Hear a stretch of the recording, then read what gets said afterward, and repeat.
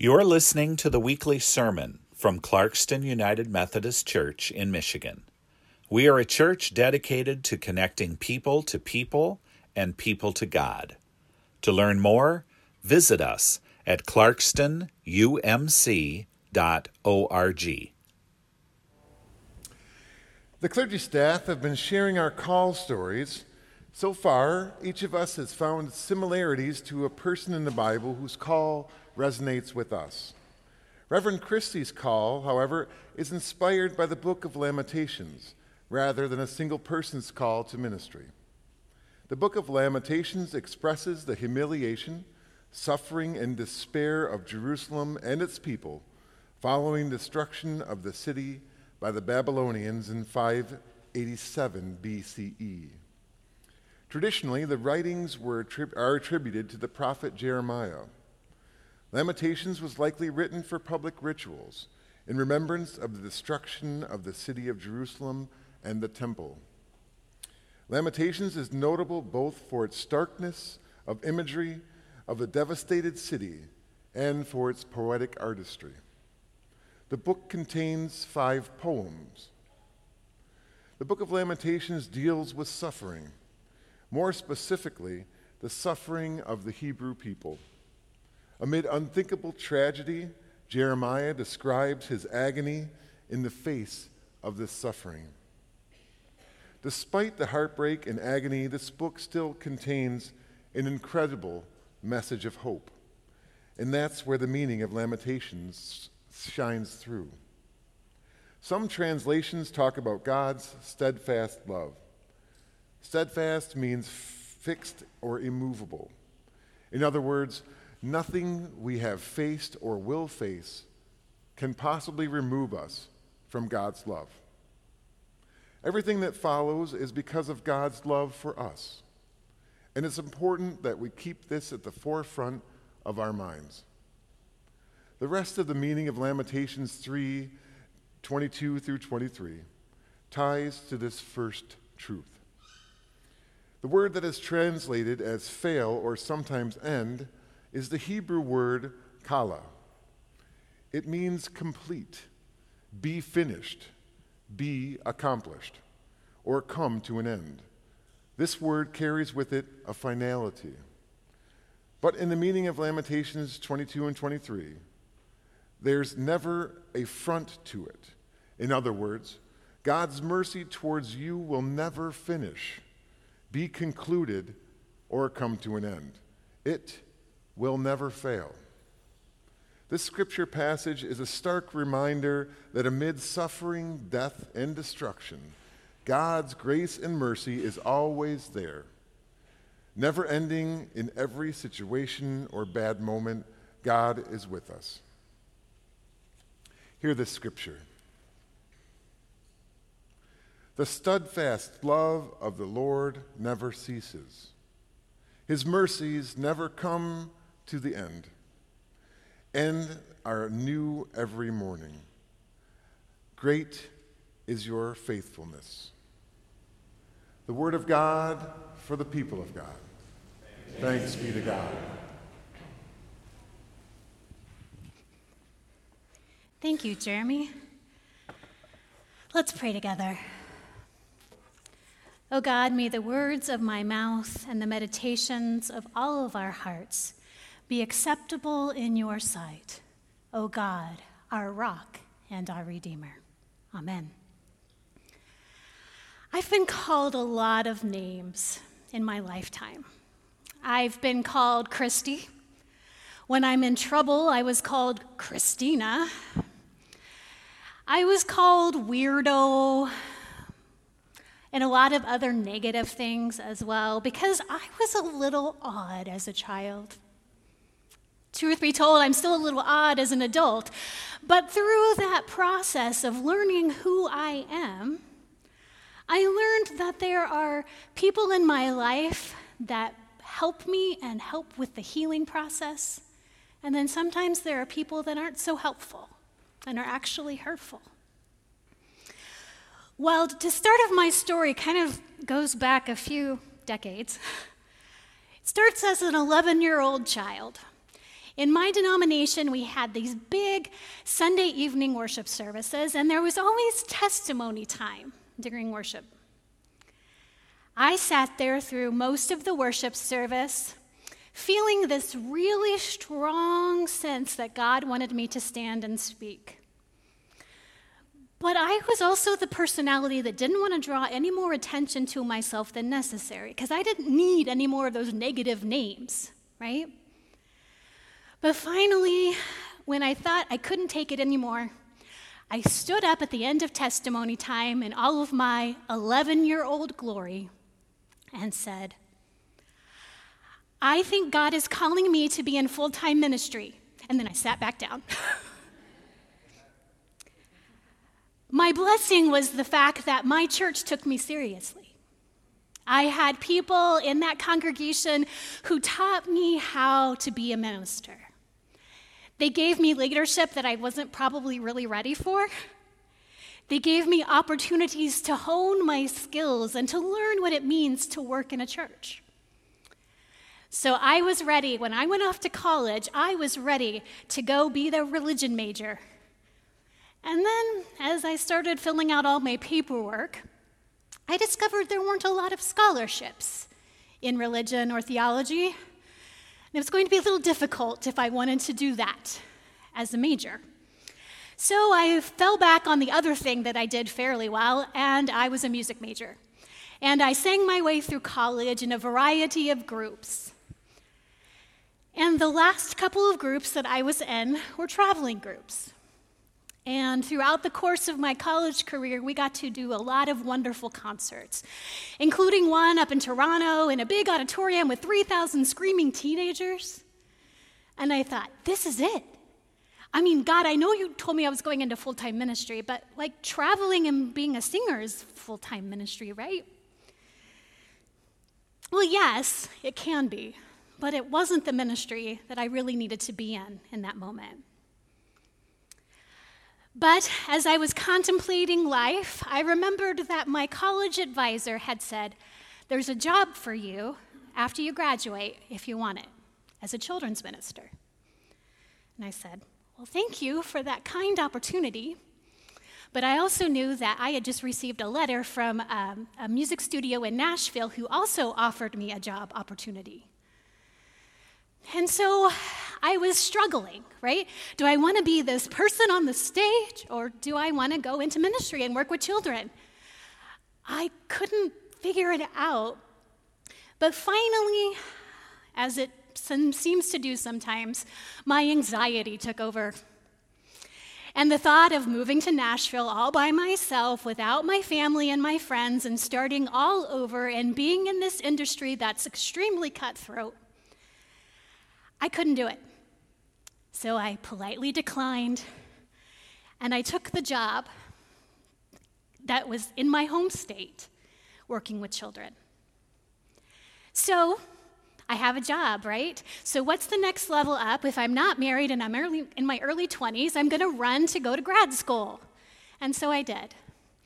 And so I graduated with my undergraduate in Christian education and vocal performance. But then I went back and got another degree in Wesleyan theology and psychology. And I thought, I'm ready. Let's start on ordination. So I got about a year into the ordination process. And that's when I discovered that the area I lived in the buckle of the Bible Belt, and the denomination I was serving in, were not very keen on having women in the pulpit. And when I hit roadblock after roadblock after roadblock, I finally threw my hands up and said, fine, I just won't do this anymore. And in typical 20-year-old bravado, I went to get a whole nother job. I went out and decided I was going to be a social worker. And I did that for a while. And that kind of started my journey, my long journey of finding my place. Got married in there somewhere. Then I picked up a job as a professor, because what else are you going to do with degrees in psychology and theology?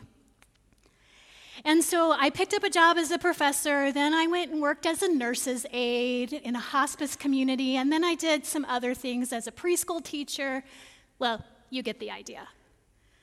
I was going from job to job, from vocation to vocation, and generally none of them made any sense when you looked at them in the line.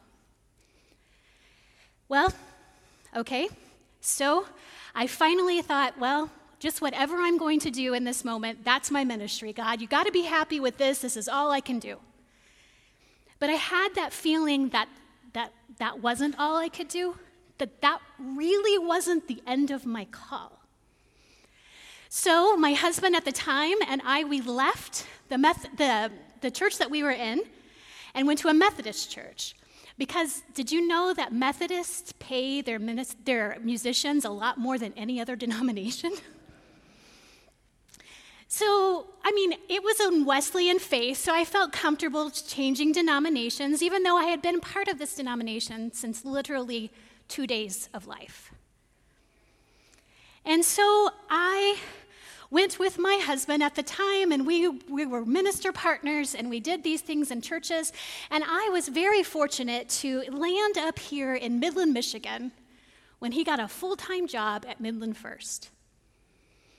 And I was also very blessed that the lead pastor at that time was a man named Brent McCummins. And when he met me, he said, "You'd make a good minister." Then, through the course of our lives there in Midland, we had another child, and I was busy being mom and doing other things. And Brent periodically would pull me aside on Sunday mornings and go, "When you're ready to be a minister, let me know." And then he would sneakily invite me out to lunch with all these other female ministers so I could get to know them and kind of get an idea of what it would be like for me to go into ministry. And so after his persistence, which if you don't know much about ministers, I'm sure you've known a few, they're fairly persistent people. So after his persistence, I finally started thinking about it. And then thinking turned into talking about it, and then talking about it turned into filling out paperwork and being really nervous when I dropped it in the mailbox. Well, Brent did everything in his power to make sure that I got back to seminary and I got started on my path to ordination again. It was during this time that I discovered, well, I didn't really discover. My husband and I talked about the fact that we were done living as we were. You see, my husband came out of the closet about 5 years into our marriage, and so we had been play acting a couple for 10 years. And to live our truth, we knew we had to stop pretending and get real with ourselves and figure out how this is going to work. Well, the problem is, I was in the path for ordination. And the churches that I grew up in were the kind of churches that if you stepped out of line, if you had life happen to you in a way that caused you to do something that they didn't approve of, they would take you to task. Now, that is one way of doing church, but I discovered through my journey that there was a different way of doing church. And part of the way I discovered that was when I called the chair of the Board of Ordained Ministry. You might know her. Laura Spearin was the chair of Board of Ordained Ministry at the time. And when I talked to her at the end of the conversation, she said, "Well, Christy, I'll be praying for you. I'm really sorry you're going through all of this, but I don't see why there's a problem with your ordination." And I said, "Oh, they're not going to let me be ordained when I'm going through the middle of a divorce." And she was like, "Why wouldn't we? You're called by God not to be married, but to be a minister." So as I struggled and continued to talk to people, I felt like this was the path I still needed to be on.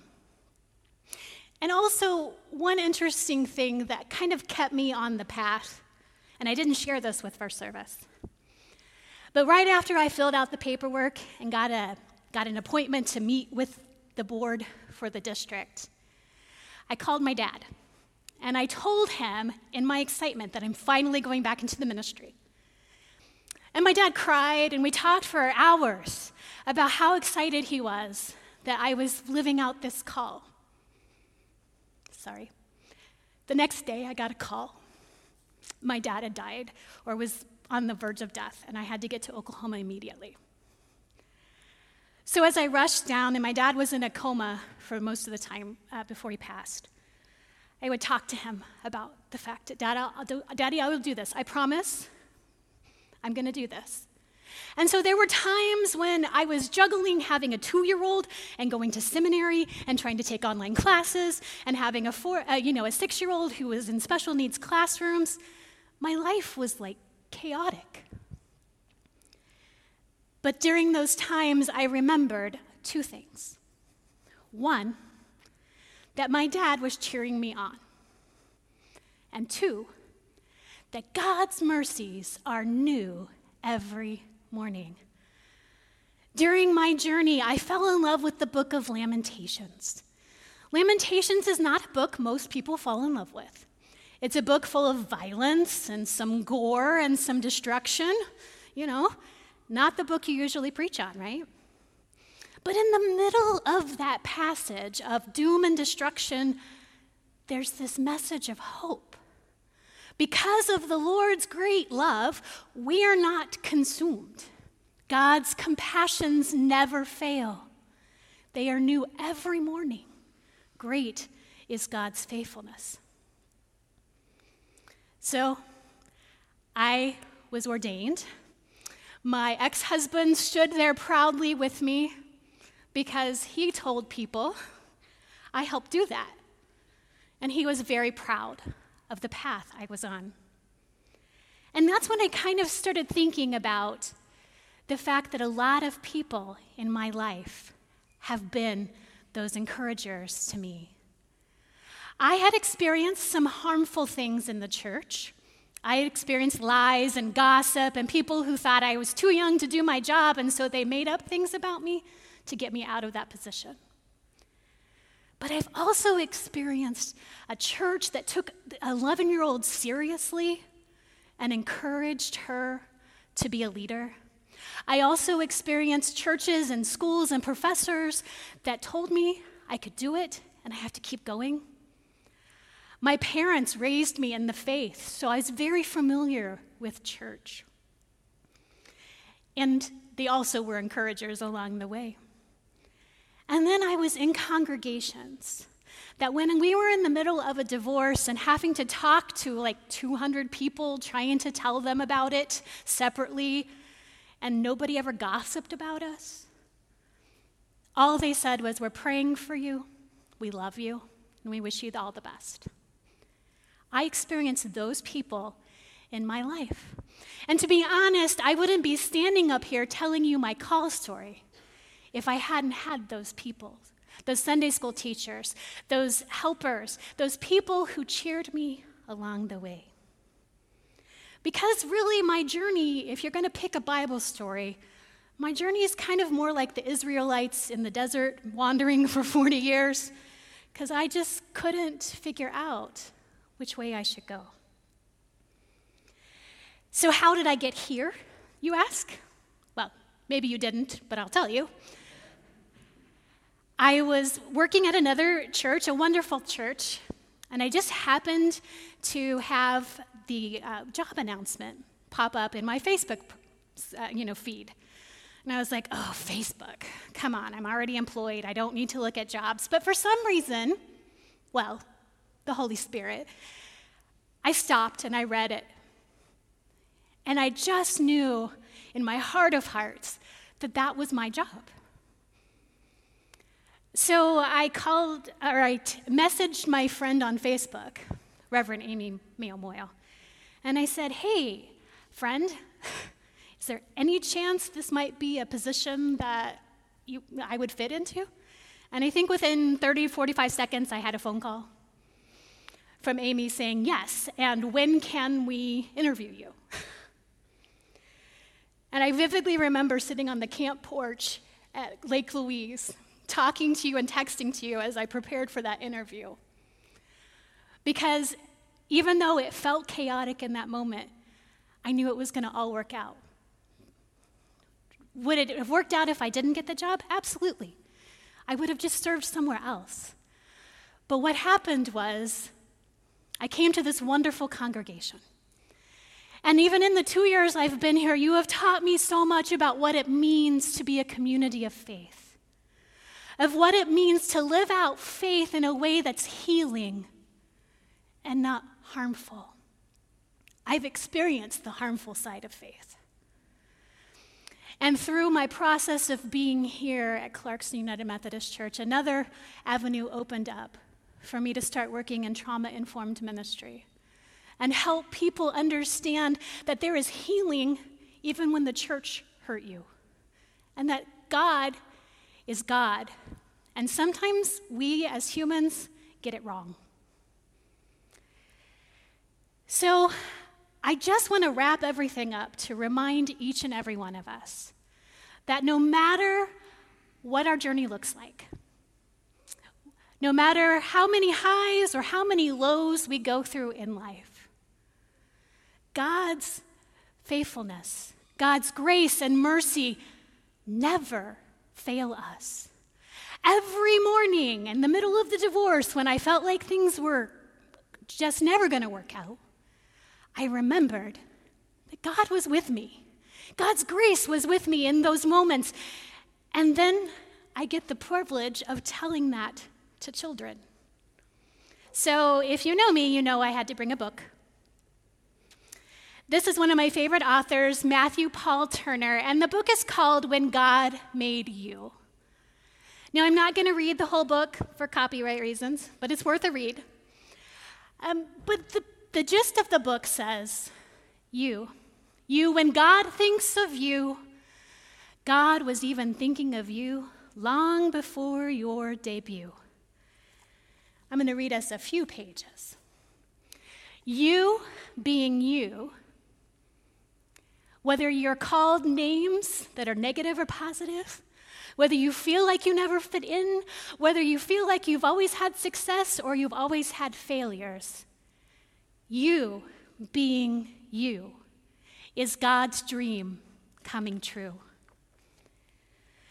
Because when God made you, all of heaven was beaming. Over you, God was smiling and already dreaming. Isn't that a wonderful thought? God smiles and dreams about all of our potential, all of the things that we're doing, and all of the things that we're going to do in the future. I am so thankful for a God whose mercies never fail, who every morning, even if I don't want to get out of bed, I know God's grace is there with me in every moment and every minute of every day. And for that, I give thanks to God. Amen.